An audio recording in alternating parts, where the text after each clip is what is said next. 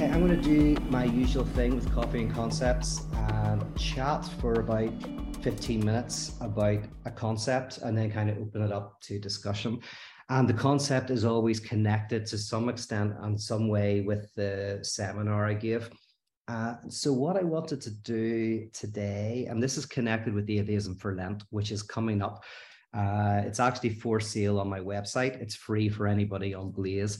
But I'm basically doing a completely new Atheism for Lent. There's every reflection is going to be different. And one of the people I'm adding to it is Jean-Paul Sartre, and an excerpt from his essay, Existentialism is a Humanism. And the whole essay will be included in Atheism for Lent for people who want to read the whole thing. But I was reading that last week, and it kind of connected with some of the themes I was talking about 2 weeks ago. So I thought I would look a little bit at that essay. If you want to grab it, you can get it online for free, or wait till Atheism for Lent and you'll get it. So I want to look at that essay, one of the central claims of it, and then I want to look at something Lacan says that's kind of a playful critique or playful kind of dig at the essay, and see where we get. So basically in existentialism, and now I'm getting too hot, now I'm getting animated, so I'll get rid of the sweater. All right, so yes, existentialism is a humanism. Sartre brought this essay out about 2 years after Being in Nothingness, which is his most famous work. And the essay, it was a talk that he gave to a packed auditorium, and it was kind of like a summation of the book, like the central thrust of the book. And it was Sartre's kind of way to introduce his existentialism to a wider audience. And in that essay, he quotes or misquotes Dostoevsky. In The Brothers Karamazov, one of the characters says, I think this is what they actually say. They say something like, if God does not exist, then there is no objective authority to judge what is right or wrong, right? And, Sartre doesn't so much misquote it, but he kind of puts it into the phrase which we all probably know. If God does not exist, then everything is permissible. So Sartre quotes this, says, Dostoevsky, or a character in Dostoevsky, says this line: if God does not exist, everything is permissible. And he says that is the core message of existentialism, is an attempt to live in a world where everything is permissible. And obviously not everything is permissible in reality in terms of laws, but there is no overarching authority that tells us what is right and what is wrong. Nothing that tells you that giving to charity is right and killing a person is wrong. That is not written in any objective, mystical realm. There is no God to guarantee that, or no natural law to guarantee it. So that's Sartre says that is what I mean and what he means by existentialism. And he says basically what that means is that we have to be absolutely sorry, I'm changing the speaker view here because I'm recording it. That didn't work. Okay. What was I saying? Yes, if nothing is permissible, or if everything is permissible, sorry, that just means there is no objective right or wrong. And there is no way to put our responsibility onto something else or somebody else. And he uses this famous example where he says that this student of his comes to him and asks him for some advice. He says that his brother was killed by the Nazis, and he wants to go to the UK, go to Britain, join up and fight the Nazis. All right. But his mother is frail and elderly and has already lost one of her sons. And if she lost him, it would likely completely destroy her. So he has this kind of choice to make. Does he stay and look after his mother and have a massive impact in one person's life? Or does he go to Britain, join up with, there's a French group there, and fight the Nazis and be a very tiny part of something world historical? And potentially an incredibly tiny part, because he may not even be able to get out there. He may be given some administrative role. So Sartre kind of lays it out and goes that this guy is basically looking for an answer. What should I do? Stay and look after my mother, or fight the Nazis? And Sartre says, in a typical existential way, he brilliantly says, like, there's no answer. Like, there's no way that this young man can abdicate his responsibility to choose. He would love some way to do that. In fact, he's come to me for advice. He wants me to give him the answer. And he says, well, you know, the problem with that is when you look to somebody for advice, you often know the kind of advice they're going to give you. So you're already kind of like in control of what you're wanting the advice to be, right? So, you know, Sartre gives the example of, well, if this person had gone to a priest who was known as a collaborator with the Germans, you would know what the guy wanted to hear. Or if he went to a priest who was known to be helping the French resistance, again, that would give you a sense of what this young man wants to hear. This is what Sartre means by being condemned to freedom. He's like, you're condemned to have to make that decision yourself and stick by it. And he also says in the essay later on, he was like, and even if you believe in God, it doesn't make any difference. So this is why he kind of goes, it's not just atheistic existentialism. He says, imagine you believe in God, and not even just believe in God. Let's imagine God speaks to you and clearly tells you things. You still have to decide whether that was God or the devil or just voices in your head, right? So even if God spoke to you, you still have responsibility to decide where that voice is, whether you should obey it, whether it's a sign of mental illness, or whether it's a sign of the devil or whatever. So he says, like, you can't abdicate your responsibility at all. And then, I mean, one more thing about the essay, and I'll move on. He says that while then there's no ethics here, like you can't ethically say that charity giving to charity is good, or murder or torture is bad. He says there is a kind of ethics. And the ethics of existentialism is whether you're living authentically or inauthentically, whether you are showing bad faith or not. And what Sartre means by that is, he says, you're inauthentic if you do not take responsibility for your freedom. You're just, and it's almost, he says, it's a logical mistake. It's like you are lying. You're making a logical error. You're abdicating your freedom and your responsibility. You're pretending that you're not responsible. And that is bad faith. And that is inauthenticity.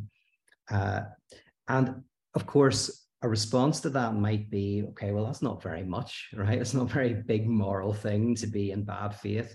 But you could make the argument, and it won't be a knockdown argument, but I think you can make a persuasive argument to say that most people cannot do horrible things without some sort of higher ideology saying it's okay. Like, most people find it hard to, for example, to kill. This has been statistically seen in armies. I don't know if you know, but they find that as weapons became more efficient, soldiers still seem to miss their enemy at a much higher rate than expected. So even though guns became more and more precise killing machines over time, still the amount of missed shots seemed to decrease very little.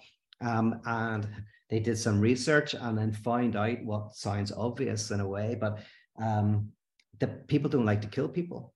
And so you kind of miss on purpose. Most people miss on purpose. They only kill if they're in real danger, immediate danger, they're protecting somebody else. But if you're shooting at somebody from a distance, you're like, you don't want to do it. And so sadly, you know, the army finds ways to kind of get around that, but we don't like to do that. And so if you have a Sartrean ethics where you basically go, you can kill someone, but you're doing it. And you want to do it, and you can't blame it on God or historical necessity or anything else. You are fully responsible for what you do. There are still a few bad people who will do terrible things, but potentially most people with the weight of that responsibility will find it harder to do things that we would judge as cruel. So that's a Sartrean ethics. And to be an existentialist for Sartre is to realize that while everything is permissible, you are fully responsible for your life. And another part of the argument, which we won't delve too deeply into, but he also says that when you make a decision, you're deciding what it looks like to be human. You're deciding, kind of in a way, you're making a decision about what humanity is about, what you're making a wider social decision. So those are his kind of like claims. He also says, which I think is very interesting, he said like the atheism of the 18th and 19th centuries was an atheism that tried to say, well, God doesn't exist, but everything pretty much stays the same. You can still ground ethics and right and wrong and whatever. You can still ground that in some sort of natural law. You get rid of God, but you can still have the lawgiver of some kind. And Sartre says, no, that's what existentialists reject. They go like, if God does not exist, or if God is dead, which is more of a Sartrean Nietzschean idea, if God is dead, which means God is absent in some way, then there is no way to ground ethics, and we have to bite the bullet. And of course, as I mentioned, Sartre says that even the religious existentialists acknowledge God is dead. If by that, in one sense, we mean that even if you hear the voice of God, you still have to decide whether it's the voice of God. You still have freedom. You can never get rid of it. Okay, there you go. Now, then Lacan comes along and he plays with Sartre's quote of Dostoevsky. And he says, well, if God does not exist, then nothing is permissible, right? And of course, Lacan is, it's a more difficult one to unpack, and he's, very clever and playful with the way he says things. But you go, okay, what does Lacan mean by if God does not exist, then nothing is permissible? And this brings us to actually what I was talking about 2 weeks ago. At a superficial level, this is not what he means, but you could say, of course, that there are certain laws that are required for freedom to happen. So obvious example is road laws. We have laws of the road that actually allow freedom to travel. If you didn't have the laws, there would be no way to really travel. And if there was no laws of flights and boats and cars and anyone could do what they want, then basically the whole transport system would collapse. So that's the Kantian freedom, where you kind of have to have laws in order to have freedom. They're not mutually exclusive at all. And maybe there's an element of that in what Lacan is saying. But what Lacan is saying, and he's always saying a number of things, but the main one is that without a kind of external law, human beings don't experience this radical freedom.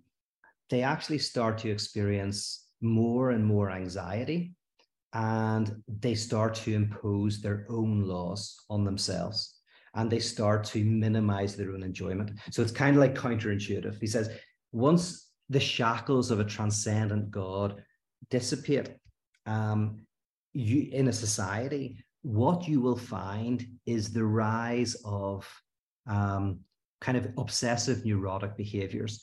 And you will find, weirdly, the rise of more and more prohibitions as to how we can interact with each other, what we can do. There'll be more fear of going out, more fear of doing things than a society where there are prohibitions and things like that. Now, I'm going to try and connect this actually with what we see in contemporary society. I'll tell you my own personal experience in LA, which is the city of the demand to enjoy, where you can just do what you want, right? There's limited prohibitions, you can like in terms of sex and relationships and all of that, you kind of, on the surface, it feels like anything is possible. And people go to LA in order to live out their dreams. But in that experience, I have found, and I know some of my friends find, that increasingly they did less and less and stayed in more and more, and find it more and more difficult to date, and find it more and more difficult to engage with others, and more frightened of that, right? So you were constantly told you can go out and have relationships and have sex and have fun and just go do it. Like that was the demand, the superegoic conjunction. And the result was weirdly more and more isolation, more and more loneliness, more and more inability to date, which I think is statistically as well being shown. And not only that, the people who are going out and are enjoying, you would see an increasing number of, like, I would say almost obsessive compulsive prohibitions that they were putting on each other. So the big thing is in LA, I mean, it's terrible to say, but it's kind of true, but there's so many spiritual eating disorders, right? So like eating disorders that are kind of like put on Instagram as healthy or good or whatever, that kind of like, not all of them at all, but some of them go like, these are people putting incredible prohibitions on what they can and can't eat, what they can and can't put in their bodies. So many prohibitions around alcohol and drugs. I mean, it's funny when I tell my friends in Ireland about how people do drugs in LA. It's crazy because like you can do drugs, but there's so many rules and regulations around it. And people go to Peru and get like toxins of frogs put on their skin and throw up and and this kind of thing. Kind of like, whereas here you just do drugs if you want to party, like it's not exactly the same kind of set of very ritualized prohibitions. So this at first, and it's very clever, and this is why psychoanalysis is very good, is you go, oh yeah, you do notice it in a society of pervasiveness and permissiveness.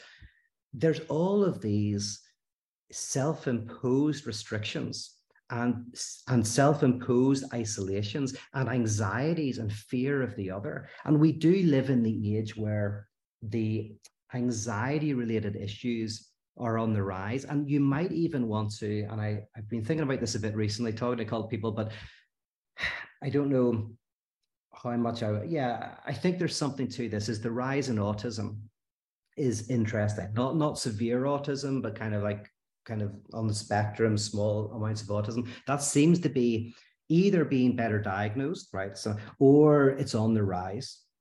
But autism often is connected, as in different anxiety kind of issues, but with the need for stable environments and the kind of like it's not surprising that in an age of radical instability and radical potential and kind of oceanic potential, you might see the rise in people subjectively finding that oceanic openness profoundly difficult to navigate.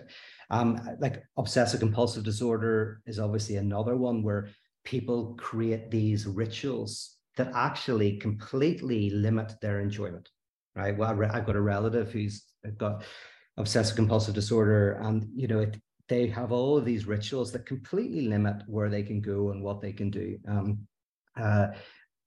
But it's kind of like a way of controlling in some respects. So that's what Lacan means by, if God is dead, then nothing is permissible. And I'll say a couple more things and open up. The response to this will be one of two things, or both things simultaneously, which is, one, some people will run to new laws and prohibitions. They will seek them out, right? And they may seek them out by going back to traditional religion. They may seek them out by kind of reactionary political movements. Though that is a move that will happen, and you will see people often who experience a high anxiety will be susceptible to people who offer very strict rules. I was talking to a friend a few years ago. He wanted to go to Hillsong Church, wanted to go back because he couldn't date. He was couldn't really find it really difficult to date, and thought, probably rightfully so, that it would be much easier to date in an environment with kind of a lot of strictures and rules, right? So he was kind of like, and he didn't believe any of it, but he thought that might actually be an easier way to do it than in this weird environment where technically everything's available. So people may, either because they're convinced of it or their anxiety or whatever, will move towards conservative limits. Or the thing that I think is even more dangerous is that the new laws and codes and regulations and prohibitions will arise out of the very movement that thinks of itself as open and free. And that's why I called the seminar 2 weeks ago "Fascist Hippies and Totalitarian Mystics." Because like, it's often the hippie commune that might become the very totalitarian regime. That's not uncommon to see a community that tries to live in radical freedom increasingly find all of these rules and these ways of prohibiting to kind of cope with the anxiety. So what's the answer? And I'll say in 2 minutes what I think maybe it is, because it's not going back to some traditional external authority. I don't think we can do that. I think that's just fascism, really. What we need is spaces where we're freed from the superegoic injunction to enjoy, where we're free not to enjoy, where we're free to kind of like not be part of this frenetic pursuit. That's kind of that's what we're doing here. And I've talked about it a lot, that like if we had a paratheological community, a church, it would be a space in which we enact a type of letting go of that frenetic experience of enjoyment of, and there is a Christian dimension to this, which is the law is not externally imposed, it's internally, it's within you, right? So that's the whole Christian thing, because there is a Christian version of if God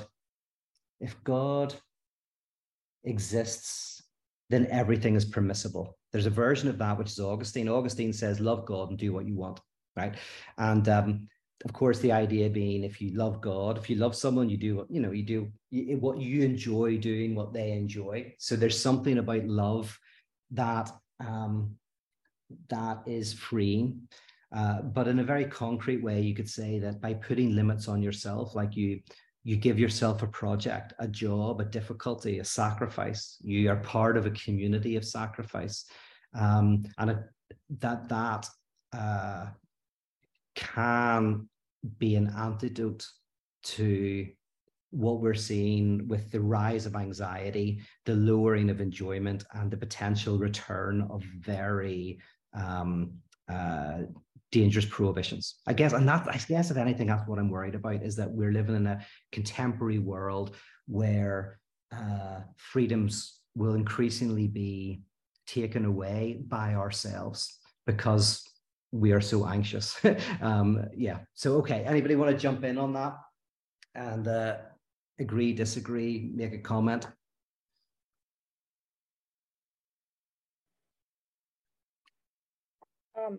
Hi, I'll start. I was thinking about the drugs thing and how you were saying it's like in LA versus like where you're at now. It's just there's like, oh, I just want to have a good time and party. In LA, it's like if they're going to do drugs, it must have some like spiritual outcome, to make it permissible, right? And so I just think that's like an interesting line of thought where, like, if you are going to do like the bad thing, you still have to make it be good in the end. Where, growing up in high school, it was just like, yeah, like there were stoners and that was that, and they weren't trying to like, they weren't giving themselves permission. No one was giving themselves permission. They just wanted to party. And so I don't have a point to that, but I just think like those are two interesting thoughts to compare.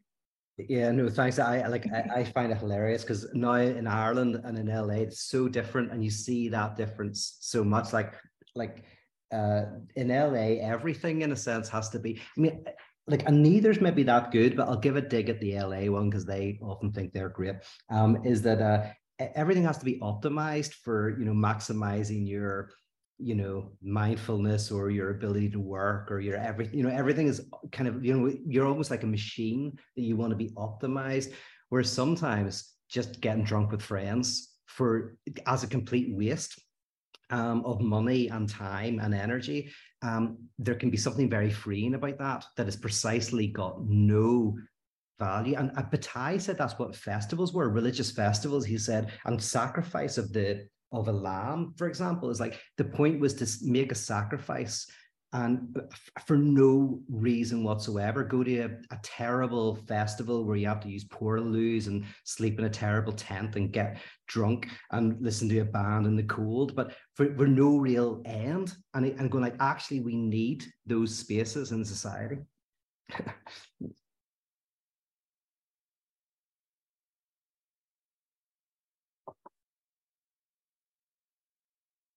Oh, yes. Xavier, am I pronouncing your name correctly? Jump in. Yeah, Xavier. Thank you, Peter. Xavier. Yes. I have a question. So in regards to the paratheology community, so, throughout history and even today, people still identify the church, the evangelical church here, as a refuge, right? Or whether that be problems that you're dealing with physically, or existential life questions about like, oh, well, the church is here to be a home, right? To hospital, or to be a place where you could find safeness, right? Now, but in regards to the paratheology community, and I know like, because there, if I'm interpreting it right, it's not like this community is guaranteeing any type of satisfaction, right? Or like some type of like relief from these existential dread questions, right? So what is it then that, because I know you spoke a bit about it, I just didn't get to hear it. But what is it then that the community seeks to do with these questions then, if not provide some type of relief, right? Or even if that's the goal, like, right? But yeah, that's just my immediate question. Oh, great, love it. And and in light of what I'm saying here, so I'll keep it really connected to this. I would say that what it can offer is a relief. It's a relief from the frenetic demand to enjoy. If it can do anything, and if it is successful, it offers freedom from the demand to enjoy, from basically some object that you think will make you whole and complete. That it provides a space for you to experience castration, really, for you to experience a type of unknowing, lack of satisfaction that's part of life, that's woven into God. So now come back to me on that, but that would be my initial kind of like one sentence answer. It gives you relief from the pursuit of happiness. Which for me is, of course, with the way to find a genuine kind of depth and meaning to life is like by being freed from that super egoic injunction to enjoy. It actually allows for the lowering of anxiety and the increasing of enjoyment.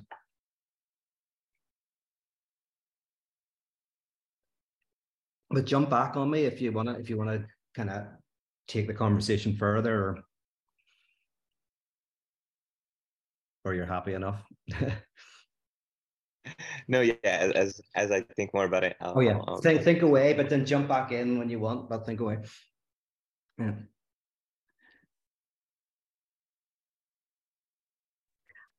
This is so interesting. I also want to ask, you don't have to say it now, it's more of housekeeping, but I don't know what these seminars are or how to find them. I get a link reminder to these, and that's so helpful.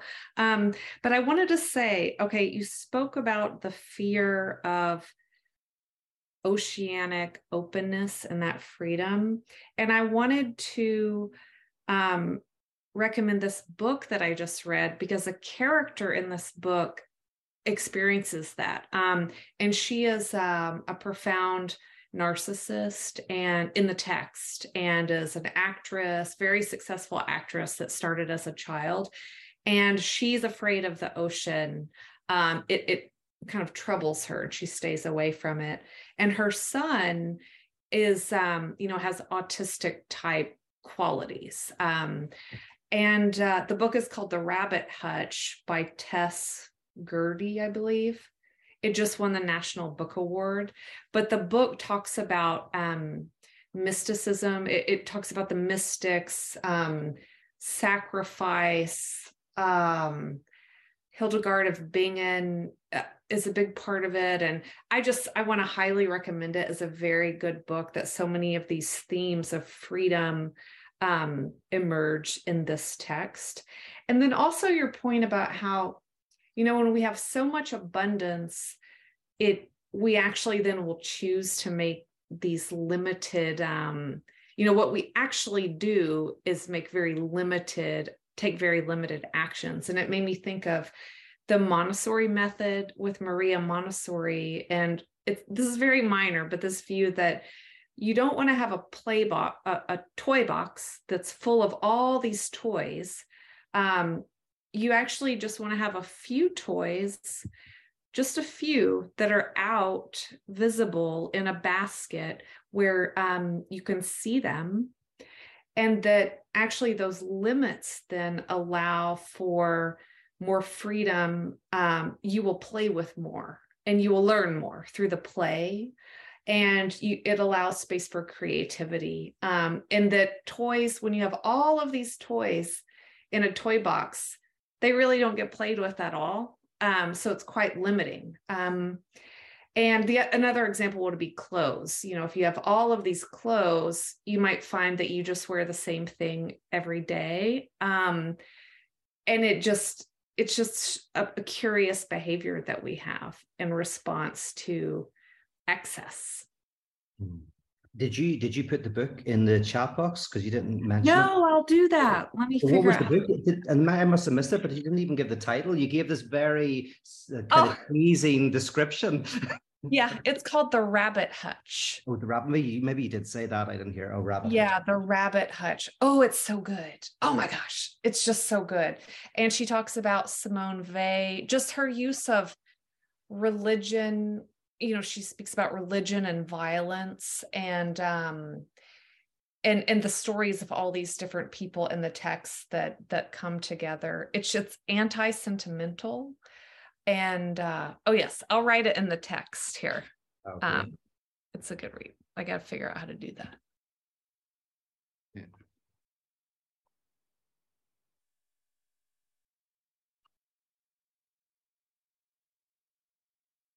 Okay, can you guys hear me? Yep. I thought I had some technical difficulties there. I had a thought that a memory that popped up about how we respond to excessive freedom. I knew of a woman who, she was eventually diagnosed bipolar, and I'm not sure when this happened. I'm not up on my Catholic history, but she was Catholic. And it was at the time when apparently there was a papal edict that said congregants, or whatever the right terminology is, could take during Mass, they could take the Eucharist, the wafer, in their hands instead of it being placed on the tongue. And this woman developed obsessive compulsive disorder because she became convinced that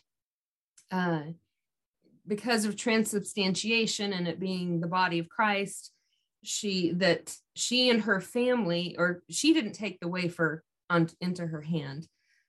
She continued to have the priest place it on her tongue, but her family took it in their hand, and they would then go home and then touch things in their home. And she became convinced that they were thereby spreading the body of Christ around their home in a maybe can you head down, please? In an irreverent manner, and that they were thereby sinning against God. So she became obsessed with cleaning and with cleaning her hands and all of this. And she went to psychotherapy and eventually got help for that. But it was just very interesting when, as soon as she was given this freedom, you can touch the Eucharist yourself. You don't have to have just the priest touch it. As soon as she had that freedom, she put this strange stricture on herself and wanted to put it on her family. And when that didn't work, it became an obsession. So I just wanted to share that as that stuck with me for years as a really interesting example of of how we react sometimes. Yeah, that's very good. And it reminds me, like, I'm giving too much away here, maybe. I think so many kids are obsessive. But I remember when I was a kid, I was obsessive about touching taps or not standing on the cracks. And because as a child, I suppose, life is so kind of vast and anxiety producing. And so obsessive compulsive stuff, I think, is probably really common like that when we're young. But when it comes as an adult, obviously this is where it becomes like a serious issue. But children, we do this all the time. That kind of logic you were describing is the logic that I, as a child, would have thought and potentially been caught up in. Yeah.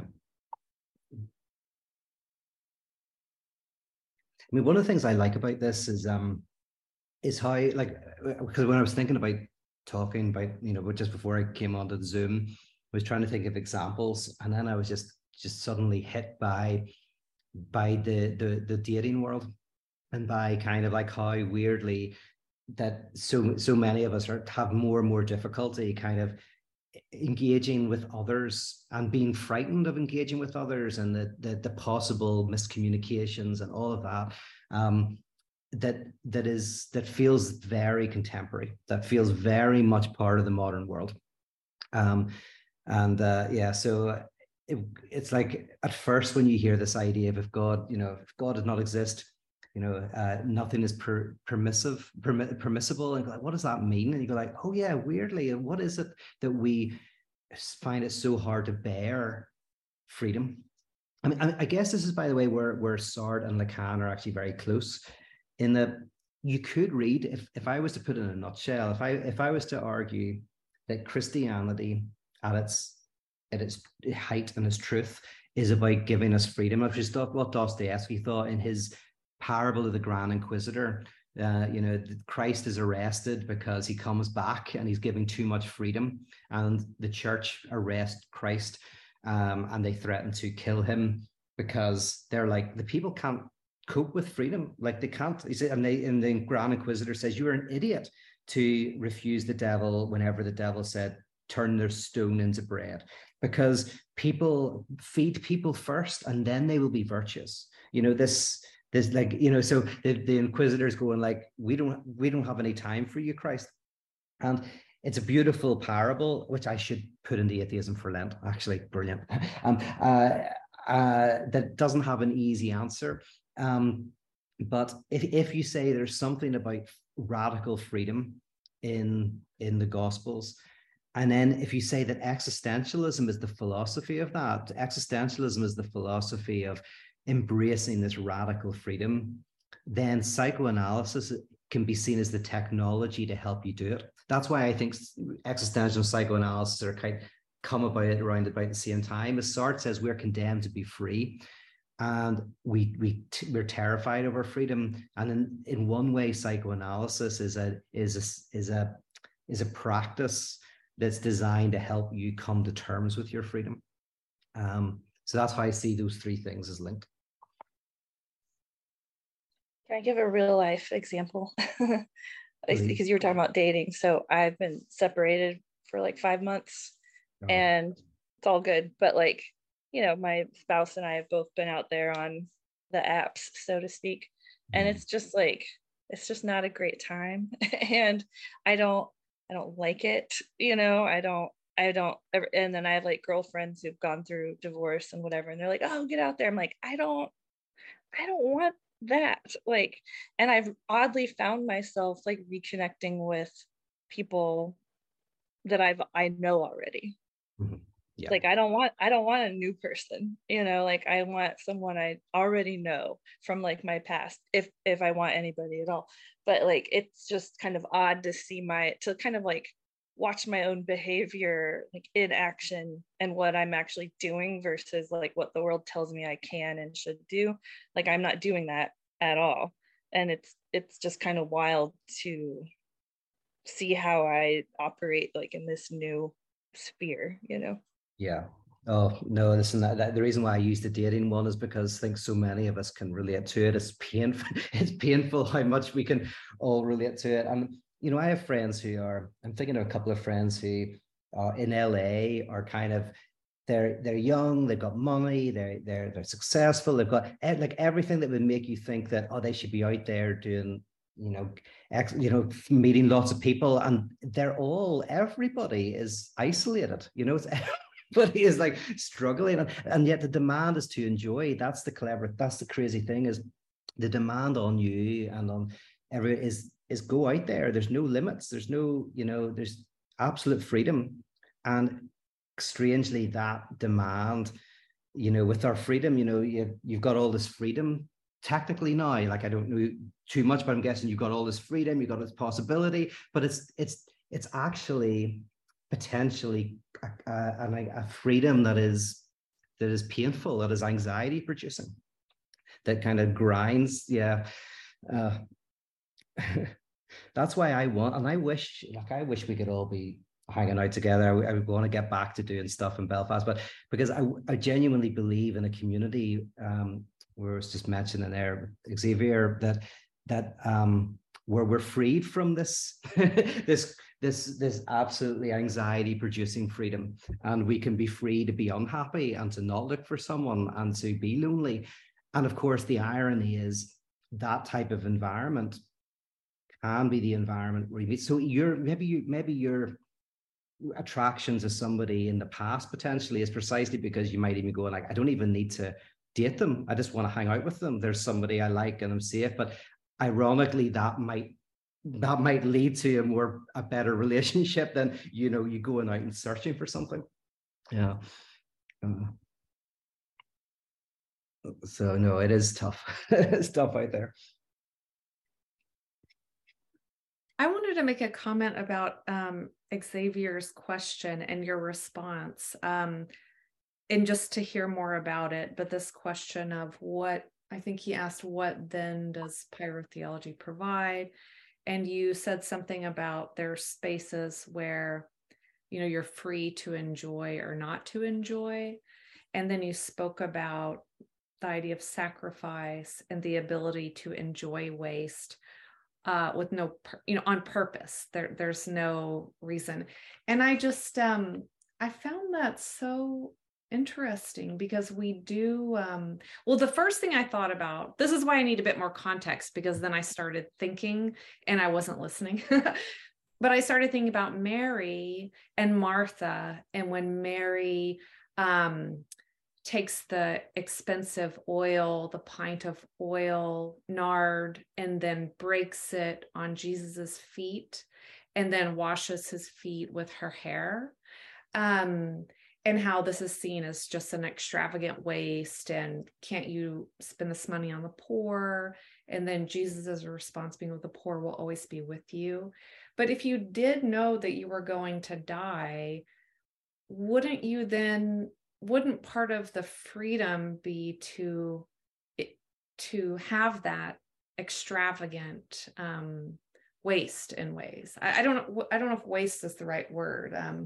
And I also think, now this is a more country example because I'm from the American South, and the 4th of July, it's also an example of this complete waste that people actually really, really enjoy with fireworks. Mm-hmm. People will get the most outlandish, expensive fireworks and just shoot them off. And it's so enjoyable because it is kind of a waste. You can never use them again. It's just in that moment.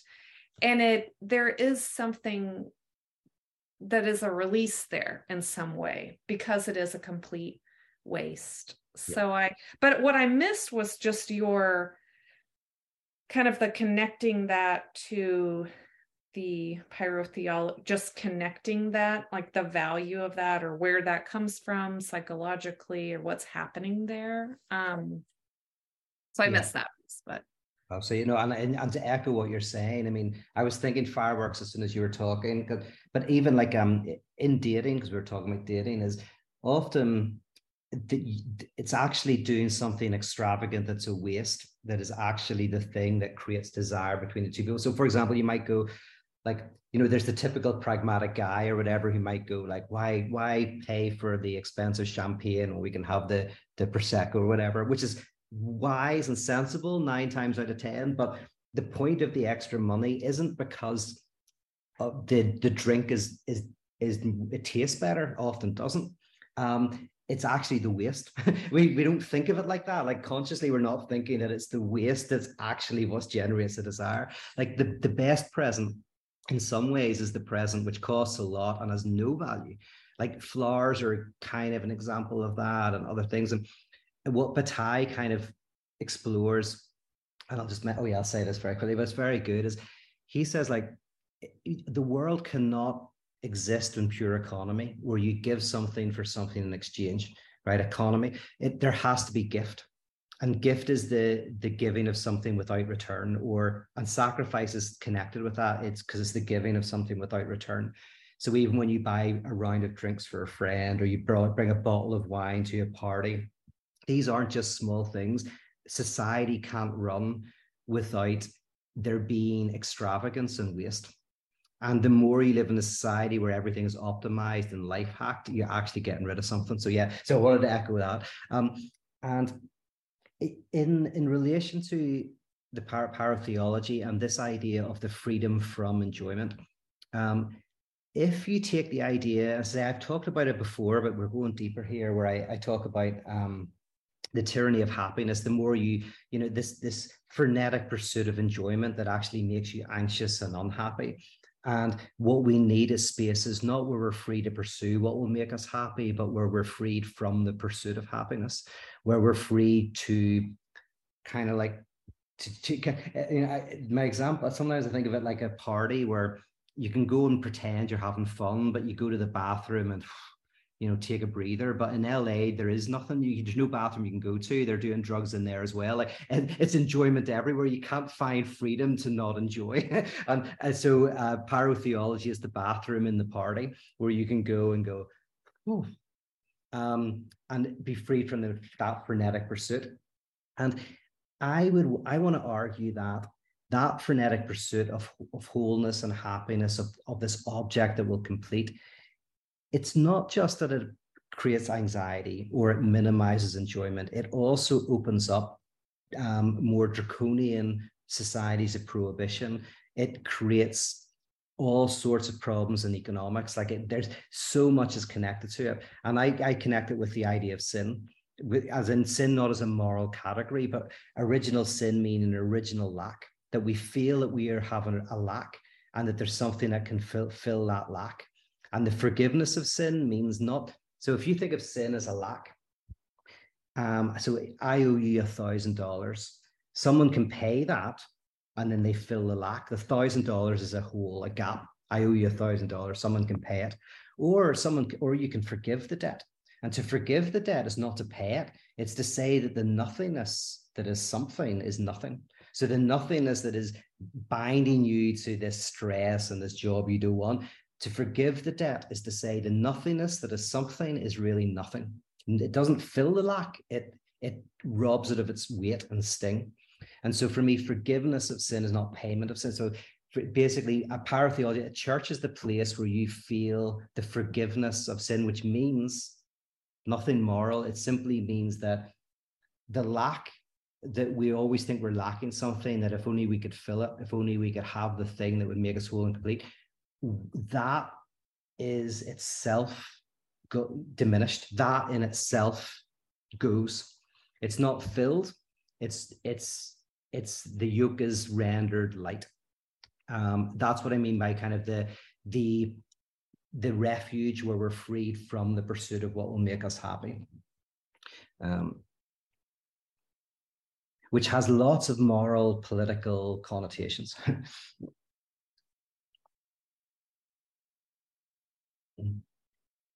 That also, I should say, doesn't commit anybody to, like, it doesn't, this is not about kind of giving up desire. It's simply about enjoying. So desire is the name for a lack. I desire something because I don't have it, right? You know, and desire is part of what makes us human. We desire. But what's difficult is we don't desire. We think we desire the end of desire. We want our football team to win.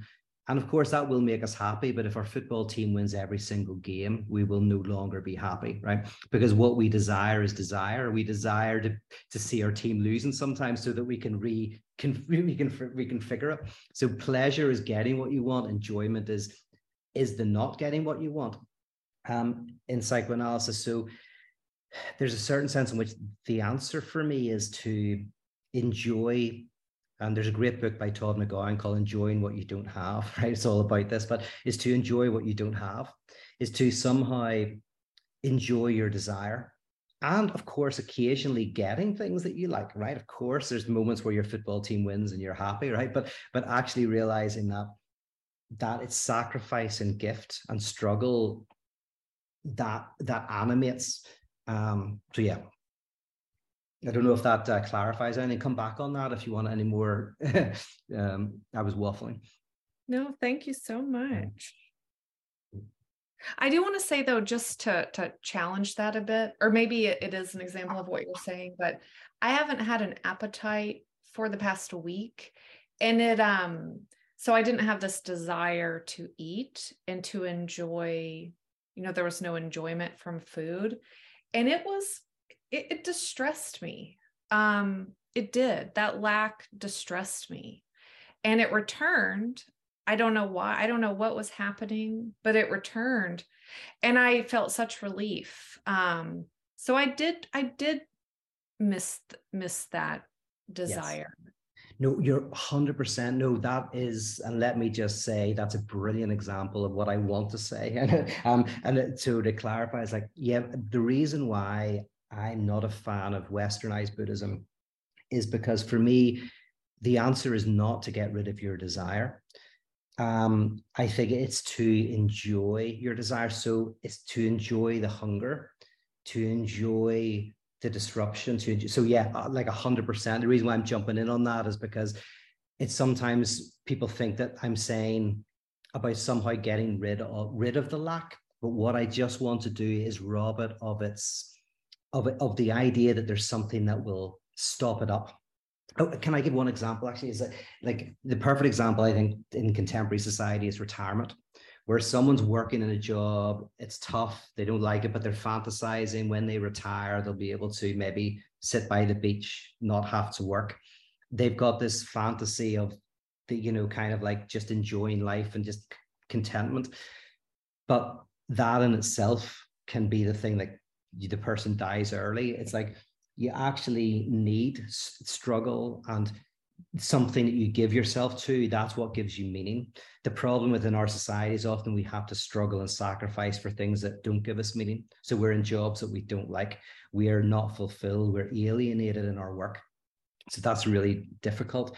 But ideally, if you can be doing something that you enjoy and struggling and finding it difficult, that's where I think real kind of meaning can derive. So yeah, so I love that example about food. Yeah, like if getting rid of desire for me is almost as bad. Like there's basically never getting what you desire or trying to get rid of desire entirely. There's something about enjoying our desire that's key. I just wanted to throw out there, you've got a bit of a line stacking up. I don't know if you can see that some hands are raised. Oh, sorry, I didn't see. No. Oh, thank you, Daisy. Kristen, you're the first person I see. Jump in. Okay, just a question about, can you hear me okay? Yeah. I'm in a weird town. Okay. So I was on a hike yesterday and I was following this path and the path like kind of went away at one point and I got really turned around and freaked out.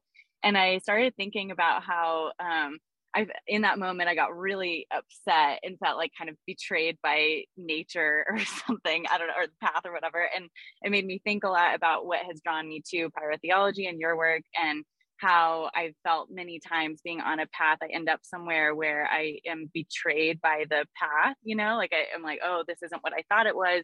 And it has turned to, to nothing.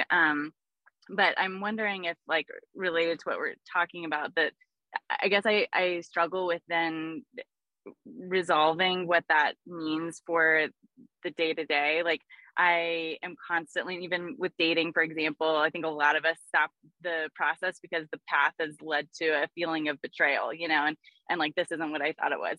But at the end of the day, and I liked the bathroom comment, but is that something where we're just going through this, we're going through the process, and the experience of going through the loss of it in community with others is the answer?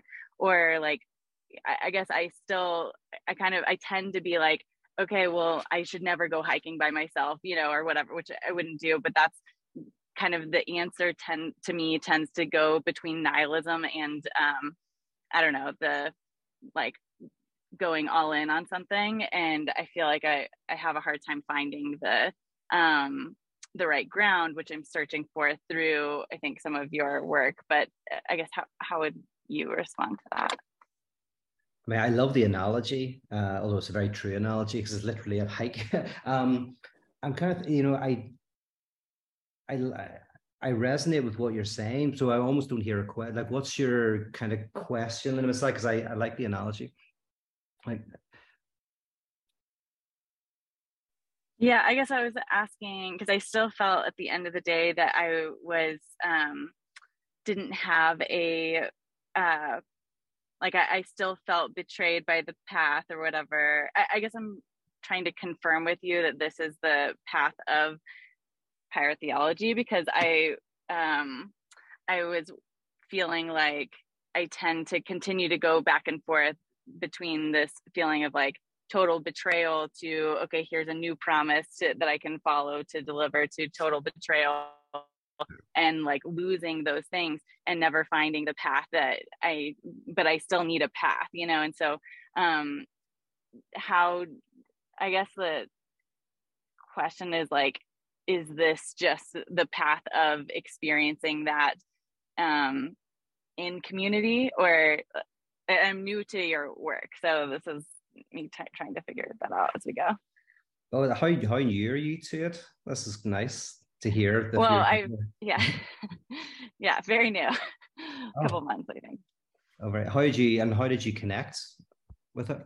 I heard you on a Rob Bell podcast, which I never listened to. I don't know why I did that day, but and I've completely been away from the church in any way over the last decade, but was like, felt very hurt through that, and still love theology and philosophy. And so when I heard you, I dove in and like I've read most of your books and listened to as much as I can in a short period of time. And I found that funny because I'm like in this frenetic pursuit of the answer as you're telling us not to be, you know, that this is the problem.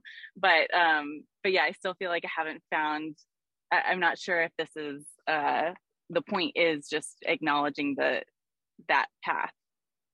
Yeah, I mean, I think it's really beautifully articulated, right? Like the two problems are, you know, we either try to give up desire or we, you know, try to find what the answer is. And the idea in the psychoanalysis that I'm interested in is that it's not a resignation. It's actually, this is a really, the good news of eternal restlessness.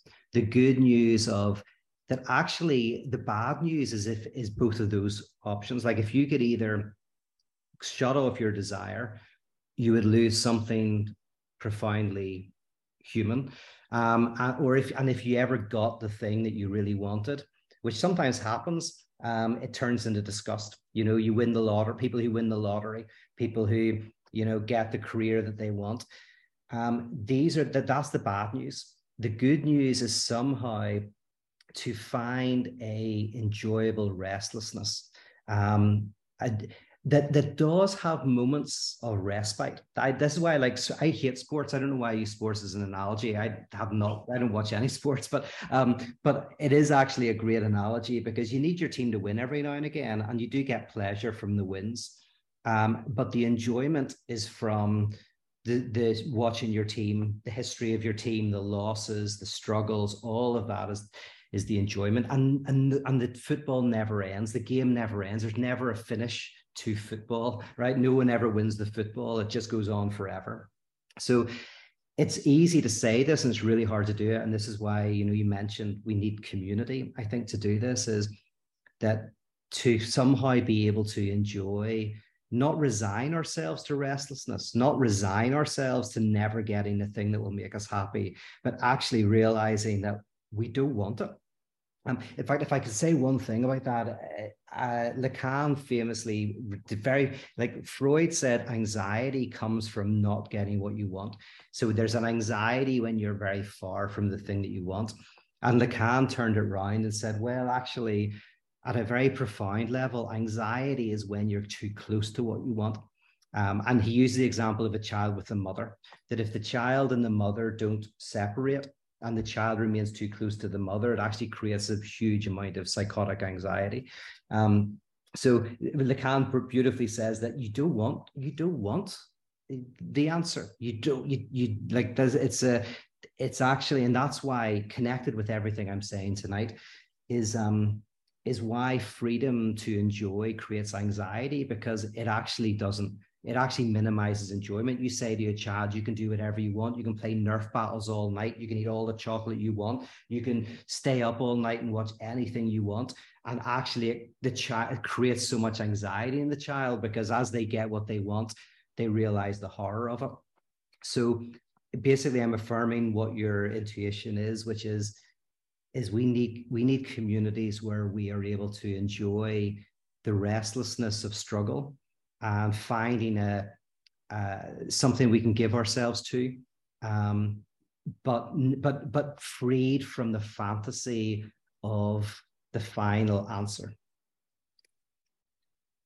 Don't know if that helps, but I'm so glad you're here. I'm so glad you're part of this. That's really lovely to hear. Much. Yeah. Michael, jump in. Yeah, can everyone hear me okay? Yeah. All right. I just want to say, thank you very much for this, Pete. And I'm in the thralls of COVID, so I'm a little brain foggy, but I promise there'll be a question at the end of this. But I find it really, I'm coming from Denver, so the talks about drugs and dating are really pertinent. I was talking with a friend yesterday about how a lot of our stoner friends not only try to justify marijuana, like from this holistic perspective of like how it's super healing and not only spiritually, but like bodily. And she's like, well, that's actually not true. It can be just as addictive as other drugs, and it can be just as harmful to your body as other drugs. But sort of like the emphasis for people to give themselves permission and then justify it, I think is really curious, especially coming from a state where it's already illegal. So it's like, how do you find additional pleasure in that way? So I was thinking a little bit about that. I really liked what you said about enjoyment and pleasure as kind of these two aspects of permission, because I'm curious about that, because it seems like an inverted relationship to me. Someone mentioned fireworks. I come from New Mexico, and so for most of the year there's a firework ban, but since that ban's in place, we light up fireworks anyways, and it's fun, or there's more pleasure. But then around 4th of July or during the winter when the fire bans drop, we light them off, and there's like different types of enjoyment, I guess. And so I'd be curious to talk about that as well in the context of permission. And then I do have some notes, sorry. Okay.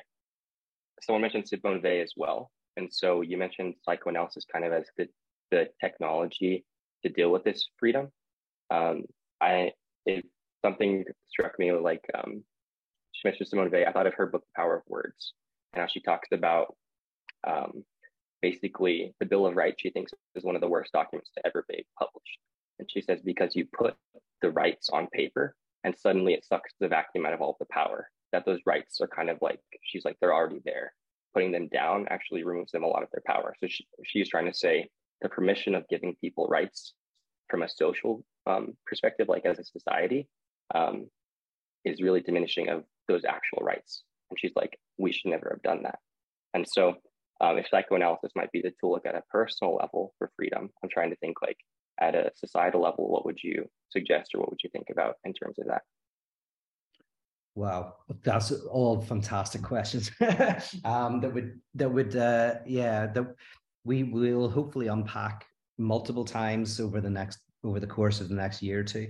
There's a few questions in there, and I'll maybe just grab one because I know we're running out of time and I want to hear from Jack and Courtney. So you're saying about enjoyment and enjoyment being connected to prohibition, yes, but there was a question in that. What was it? Yeah, did you want to make kind of just like the inversion of like doing something without permission and doing something with permission? Yeah, I just thought this is really fascinating, because in terms of God, it's like it's both and, I guess, depending on what you think about whether God exists or not. But where's permission in general? Yeah, well, oh yes, it made me think of this. I'll throw this in, is that because one of the other things that Lacan meant by this phrase, which I didn't really get into, but connected, absolutely connected, is that actually whenever there's a law, you're able to get enjoyment from breaking it.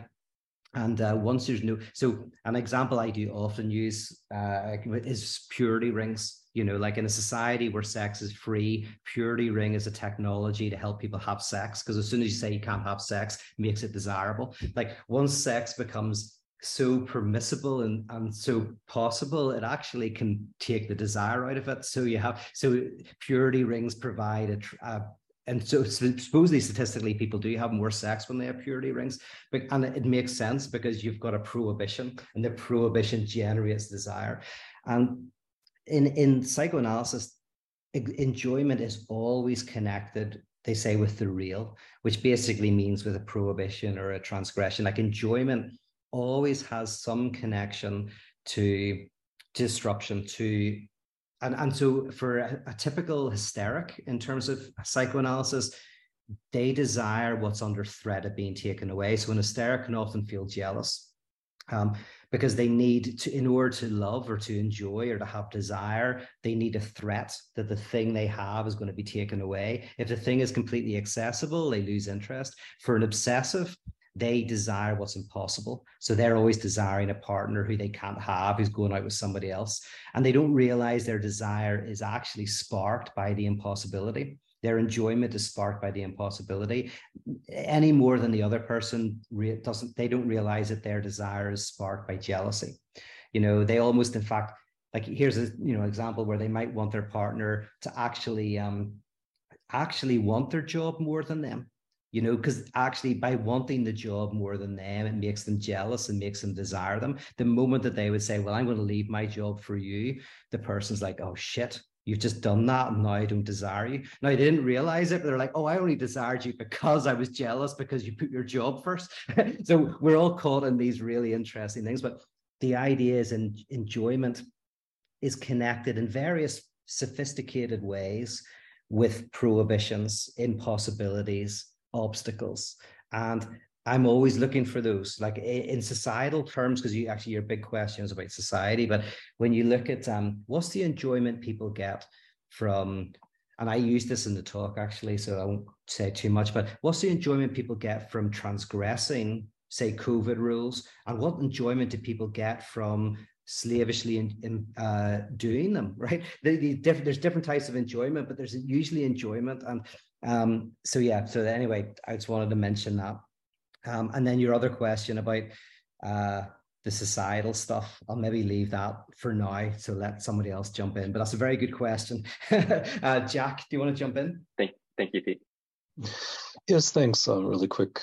And I think Zizek says something about this vis-a-vis Paul and not eating meat offered to idols. But, you know, the consistent theme is the importance of constraint for enjoyment and for goal-directed behavior, whether that constraint be externally imposed or internally imposed.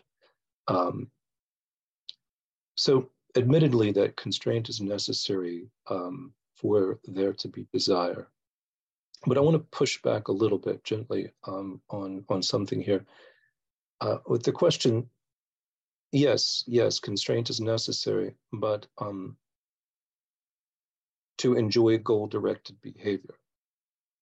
But there's a reason this is theology and pyrotheology and not a football club. So, and there's a telos here. And so I guess what I'm pushing back against, or rather in a way by way of asking for clarification, is there seems to be something more at play here than a kind of hypomanic hamster wheel of imminent jouissance. Mm-hmm. There's some vector or trajectory or telos or something. So could you speak to that a little bit? Yeah, no, thank you for that. I give you one great example from Zizek, as you mentioned him. I love this. His reading of the commandment, "You shall have no other God before me," is that it's God saying, "You'll have no other God in front of me." I mean, obviously, you'll have other gods behind my back, but just don't do it like when I'm looking. And he says that he used this example by saying, like, that's what theology gives you. It gives you prohibitions that you can secretly disobey. Just like a mother or father might say, "You don't get drunk in this house," but they'd be disappointed if you didn't go out and get drunk with your friends, right? You know, like they're almost giving you permission. They're giving you laws that make you enjoy transgressing the laws, but they also enjoy that you're transgressing the laws. So yeah, anyway, I just wanted to throw that example because I think that's such a funny reading of that commandment.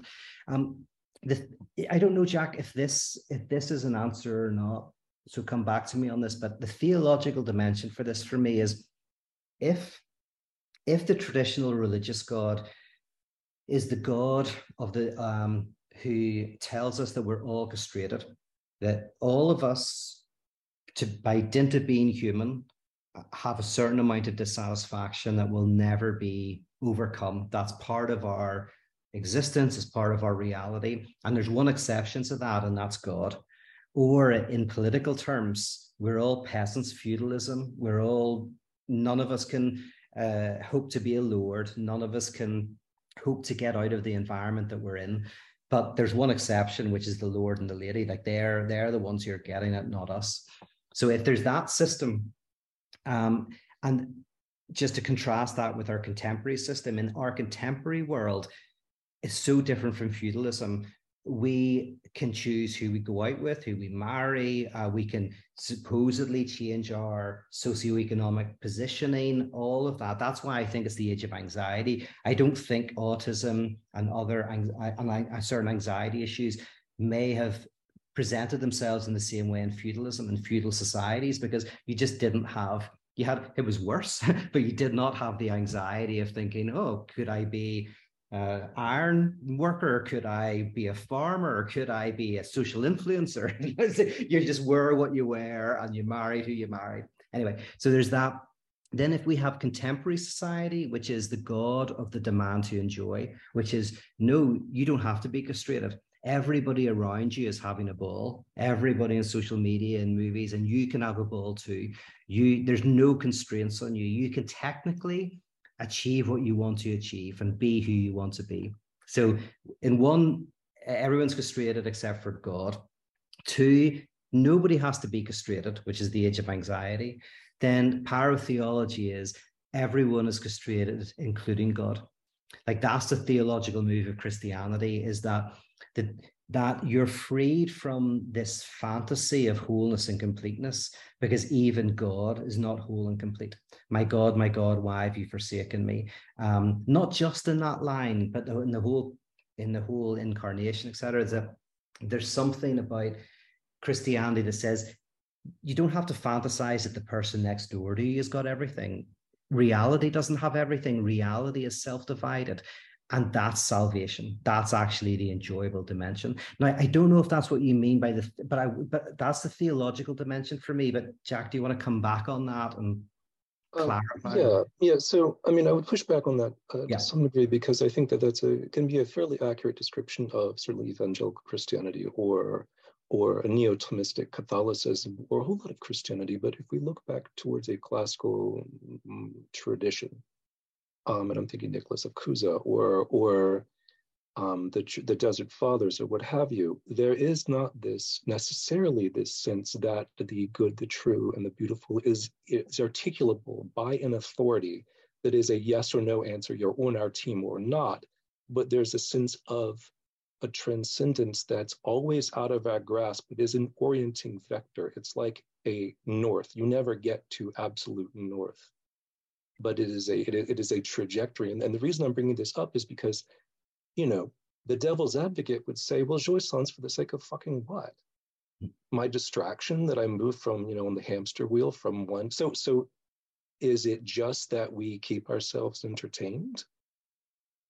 And that's why I bring up the point is that there's a dimension to theology, even a theology that's in response to the privations we suffer through evangelical theologies, etc., that speaks to something beyond a football club. Yes. Yeah, no, here I get, and by the way, Jack, thank you for being part of this. We should have more of these discussions. And this is, I don't know how long you've been around, but we have done, I will occasionally go back and do stuff on some of the mystics. And someone I like, Jean-Luc Marion, is a contemporary thinker I really like. But suffice to say, the position of the mystics, I think, is a legitimate way of trying to solve the same problems that I'm exploring, right, and that we're exploring here. Now, while I have my critiques of that, and while I currently have kind of moved away from that type of thinking for this more psychoanalytic stuff, when I started Icon was genuinely created for a space for saying, if you believe God is a hyper reality that can never be grasped, that in a sense keeps our desire alive through a type of saturating hyper presence, or if you believe God is the name for a gap, God is the name for an impossibility, both of those are not, in philosophical terms, a metaphysics of presence. Neither of those fall foul of what in theology would be called idolatry. And so I'm kind of saying that to go, I respect that the line of thought that you're talking about. Now, I might be critical of it in ways that we should dive into whenever we've got more time, but I respect it. Do you want to say anything, a final thought on that before I invite Courtney? I think that I look forward to that conversation. It's valuable. That also one final recommendation for the group. David Bentley Hart's The Experience of God Being Consciousness Bliss, which Satchidananda. So he's taking a classically understood approach to what do we mean when we actually talk about a God, not a daimon, but the ground of being, and relating it almost syncretically across traditions. So it'd be interesting to make that part of the conversation. But thank you. Yeah, maybe maybe you could recommend an essay we could study, because that's what I like to do, is do essays occasionally, and we could. But I am sympathetic to that position, although you're right that I kind of am not like completely there yet. So that conversation we will have in more depth, and I'll look forward to that. So appreciate it. And Courtney, lastly, you, before we jump out, because we've been gone over. Anybody wants to jump out, you're always free to jump out. Courtney. Well, I hate to deviate from the area we're in right now, but I was going to go back to something that Kristen said, and of course now I can't remember what it was she said that sparked this thought. But I was thinking of, just as a personal experience, of delving into pyrotheology and all of your work and the psychoanalytic stuff and all of it. I've been following your work for several years now, even though I'd only just recently joined the Patreon community. But I still struggle. It's not like it's words fail me. It's like I've given intellectual assent, but living it out in my daily life is still a huge struggle, especially because there are only two other people that in my circle that I can really talk to about it in person.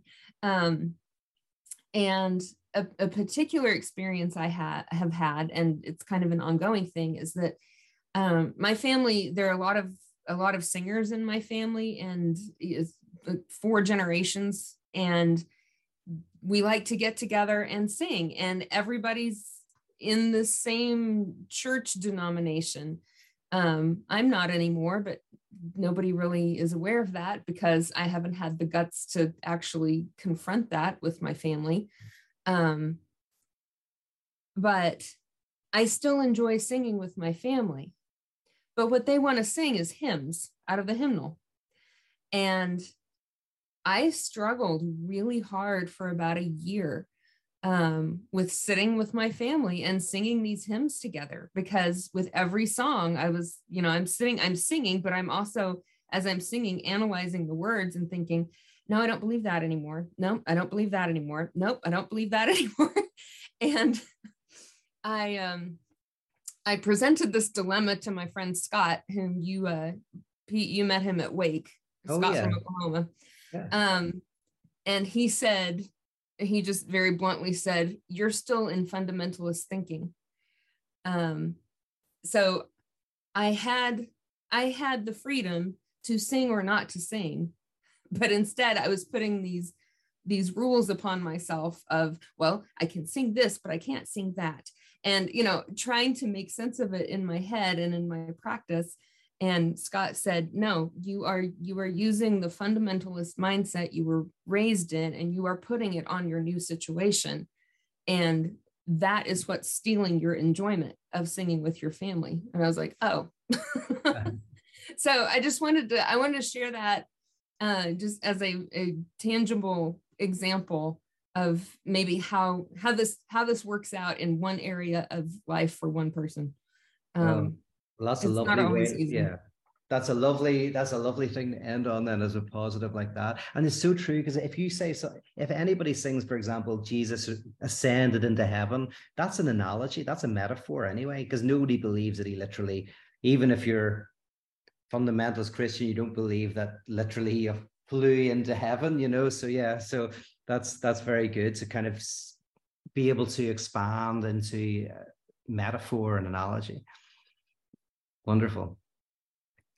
Well, thank you, everybody. I really enjoy these. Hopefully, long may they continue. We're going to be kicking off New Year, same kind of time. I might move everything half an hour early, just now that I'm in the UK. But I appreciate all your involvement and all of the great comments and questions. And so thank you so much. Have a great night or a great day. Bye-bye.